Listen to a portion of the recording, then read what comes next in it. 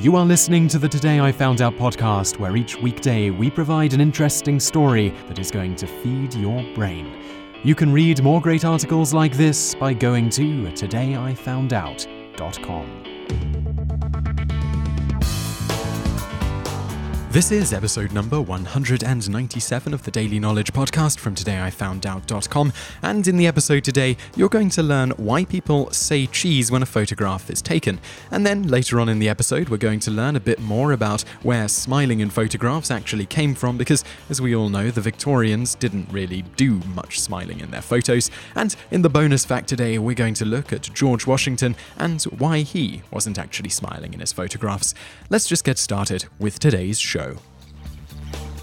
Say cheese!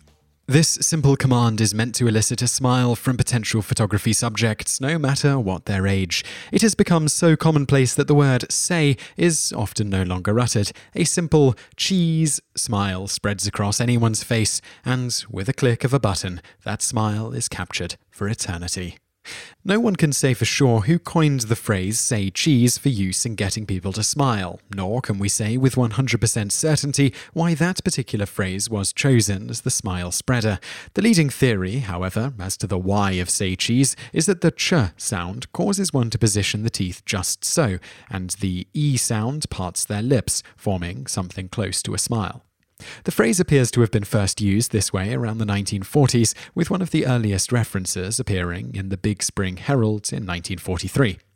Now here's something worth knowing. It's a formula for smiling when you have your picture taken. It comes from Ambassador Joseph E. Davies and is guaranteed to make you look pleasant no matter what you're thinking. Mr. Davies disclosed the formula while having his picture taken on the set of his Mission to Moscow. It's simple. Just say cheese. It's an automatic smile. I learned that from a politician, Mr. Davies chuckled. An astute politician, a very great politician, but, of course, I can't tell you who he was. It's thought that the politician he was referring to was none other than Franklin D. Roosevelt, who Ambassador Davies served under. So did President Roosevelt himself come up with the phrase, or simply learn it from someone else? Nobody knows, but soon after, saying cheese became a common phrase for people to utter when trying to get people to smile in photographs. You wouldn't have to worry so much about this cheesiness in the Victorian era, 1837 to 1901.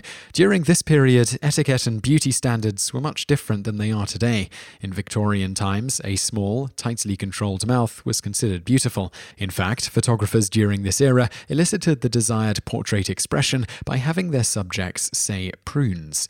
Smiles during this time were only typically captured on children, peasants, and drunks. One of the most common culprits blamed for the neutral expressions on subjects during the Victorian era is the long exposure time for photographs to be taken. To understand where this reasoning comes from and why it is likely incorrect, you need a very brief history of photography. The creation of permanent images began with Thomas Wedgwood in 1790, but the earliest known camera image belongs to French inventor Joseph Nicephore Niepce in 1826. The photograph is entitled View from the Window at Le Gras. It is historically said to have required 8 hours of exposure time, but in reality it could have taken as long as a few days.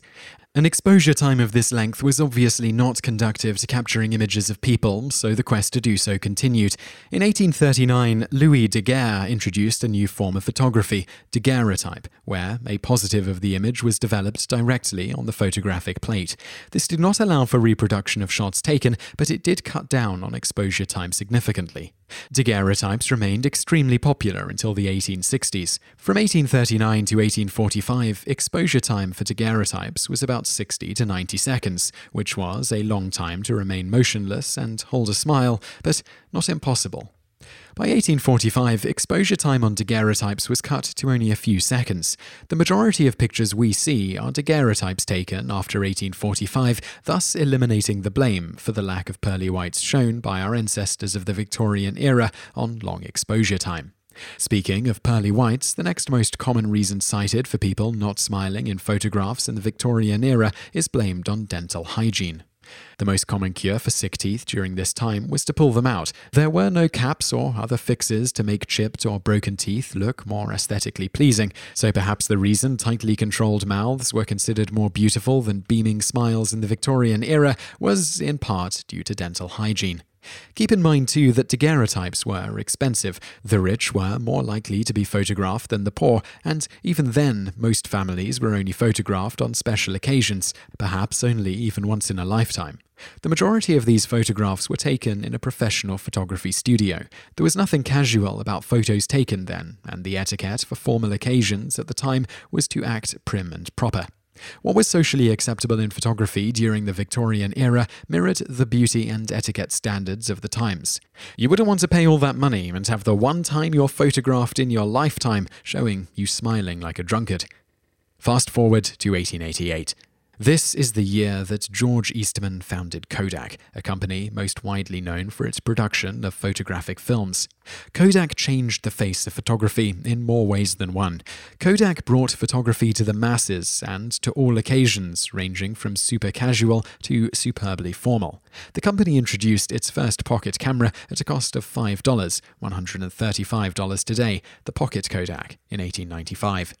It was the introduction of Kodak's $1 Brownie camera in 1900, however, that changed the world of photography forever. The Brownie camera was intended to be so inexpensive and so simple to use that anyone could take a picture. In fact, the Kodak slogan at the time was, "You push the button, we do the rest." Capturing everyday moments was now a reality, and more smiles were captured. With the invention of film also came the movie industry. Although the majority of films made before 1930 were silent, everyday moments and facial expressions were reproduced on the big screen for all to see. Movie stars of that era were captured in photographs with smiles. As we know, the media and Hollywood have a huge influence on social etiquette and beauty standards. As more celebrities were captured on film smiling, the smile became more socially accepted as beautiful and an acceptable thing to do in photographs. And now for today's bonus fact. George Washington is one of those who had incredibly bad teeth, and by his inauguration in 1789, he only had one natural tooth remaining. This would have hardly been a dignified look in his presidential portrait had he chosen to smile. Despite what you may have heard, though, he did not have wooden dentures. You just listened to an episode of the Today I Found Out Daily podcast. Tune in every weekday for another great episode, or find more articles at todayifoundout.com.